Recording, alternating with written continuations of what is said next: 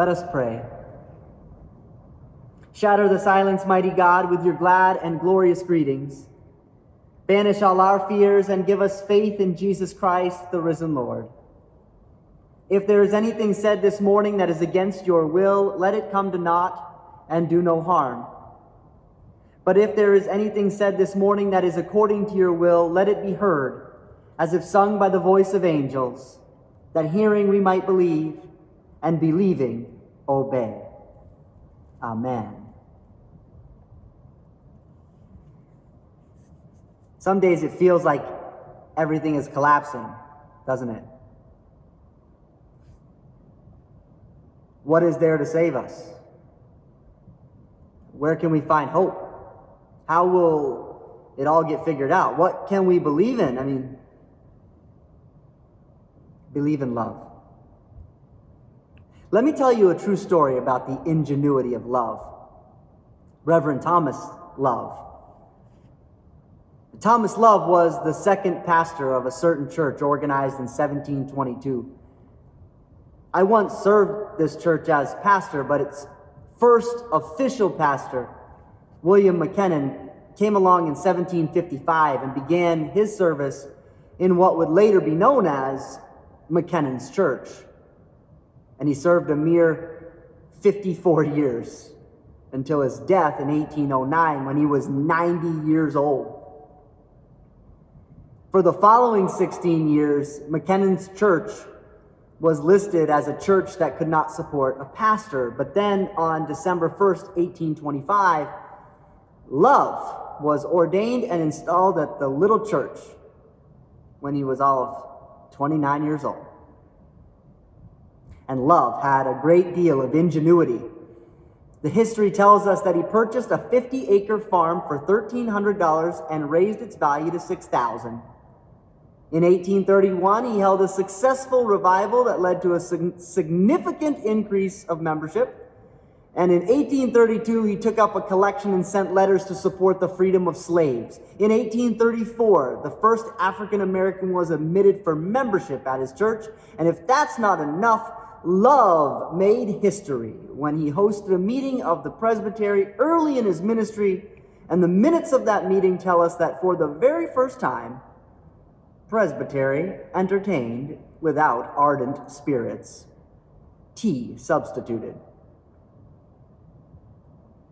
We know this minute must have made him proud, because when Thomas Love first came to live in what would later become known as Loveville, 5 taverns served within a mile of his home. But by the time of his death in 1879, only one remained.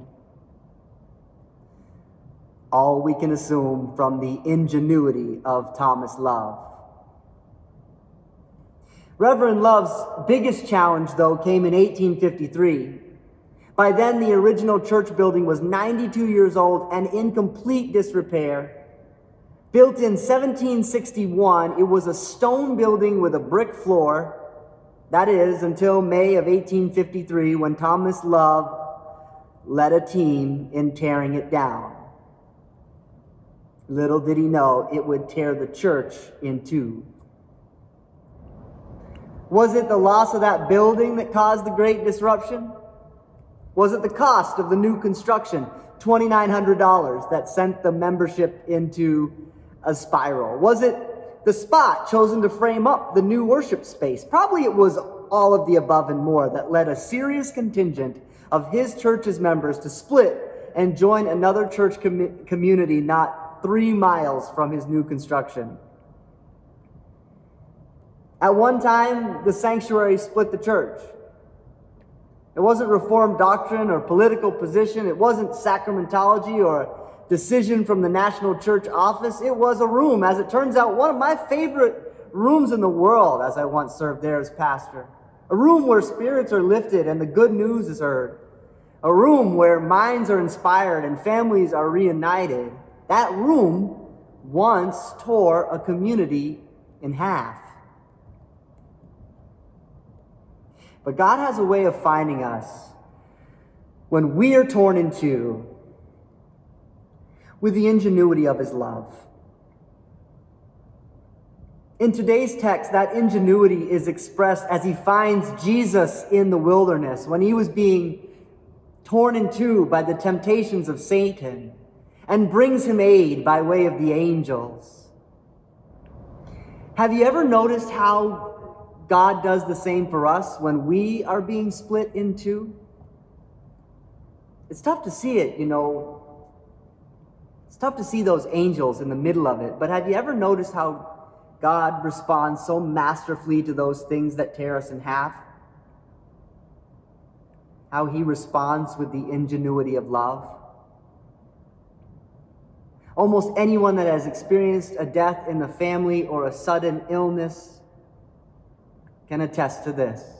In the moments of our deepest pain, we are so often surprised by the outpouring of God-shaped love that comes in the form of reunited family, generous friends, and patient employers.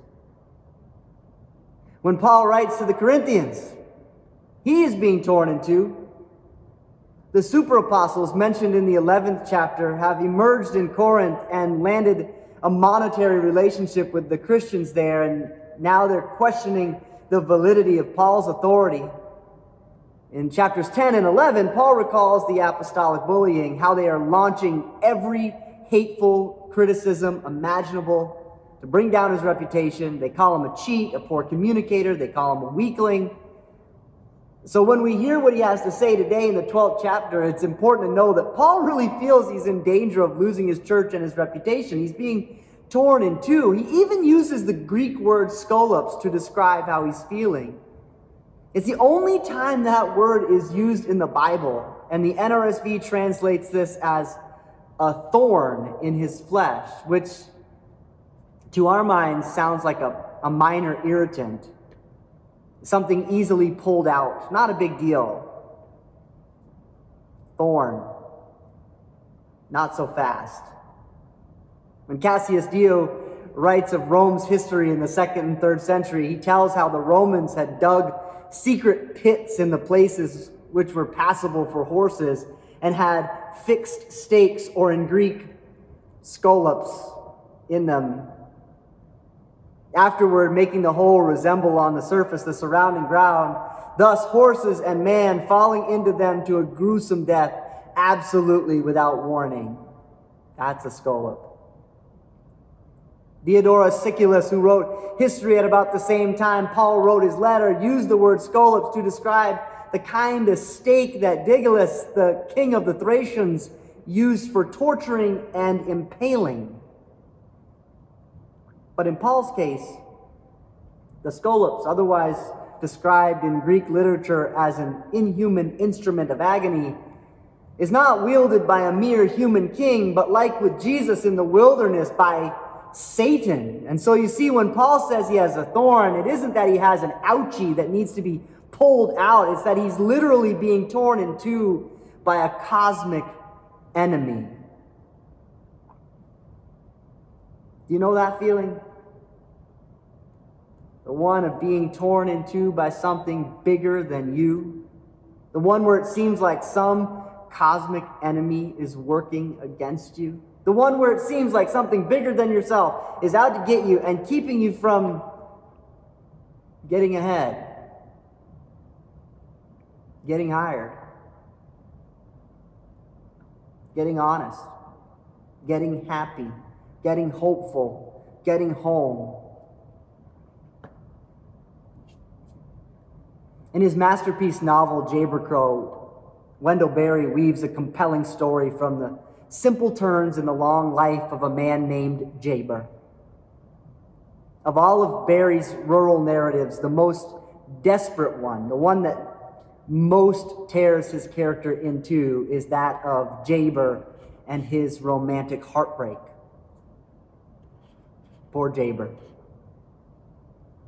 He is an introverted, balding bachelor barber, and he watches as Maddie Keith Chatham, an attractive neighbor girl, grows up and marries a local basketball star and bears, rears, and begins burying their children. She ages and she dies, and all at a distance from him. And Jaber reflects on this entire lifetime of watching the love of his life find a home without him. He says, sometimes I knew in all my mind and heart why I had done what I had done, and I welcomed the sacrifice.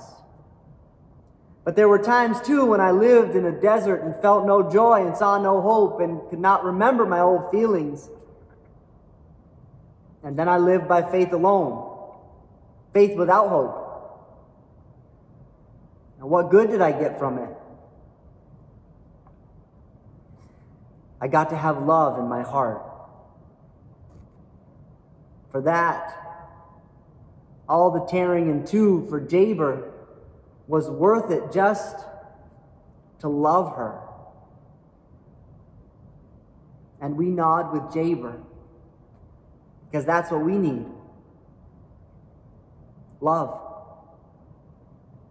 Real love makes all the tearing apart quite worth it. It is why we commit to be family together, or friends together, or church together, even when it's not easy to be anything together. We get to love. We get to have love in our hearts.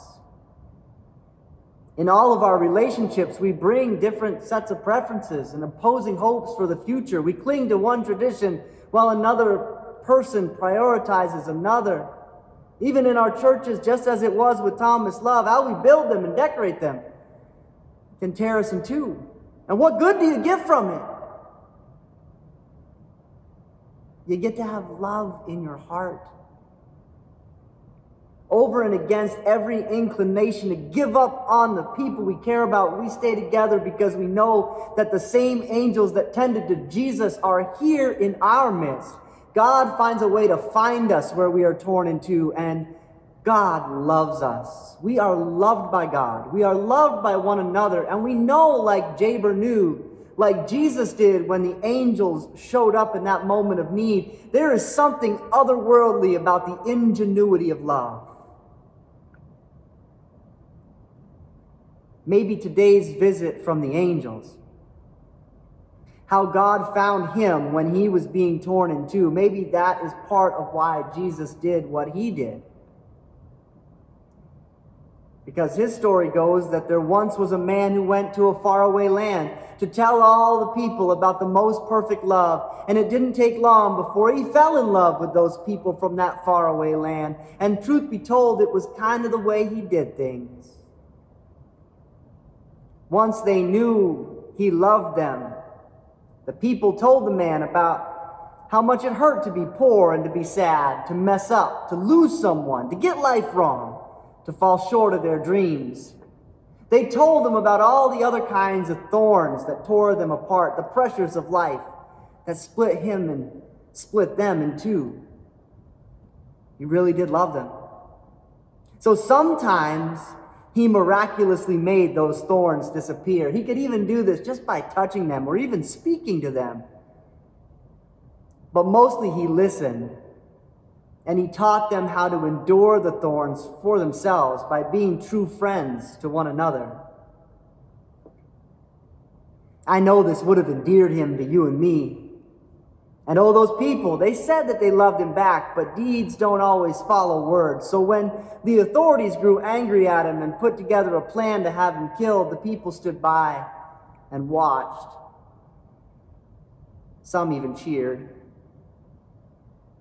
But before they did, and without their knowledge, he carried out an ingenious plan. He gathered up their thorns, all the things that tore them apart, all of them, for once and for all, and he pulled them, and he formed them, and he shaped them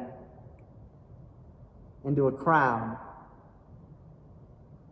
of thorns, and he wore it on his head, and as he did, he declared mastery of those thorns forever. Of those thorns. Of our thorns. Lord over them forever. This is the gospel. And it's the very best of news. Ours is the Lord of everything, every thorn, every life in and amidst everything that might tear us in two. God's perfect embodiment of the ingenuity of love. So whatever is collapsing, whatever thorn is piercing, believe in that love. Amen.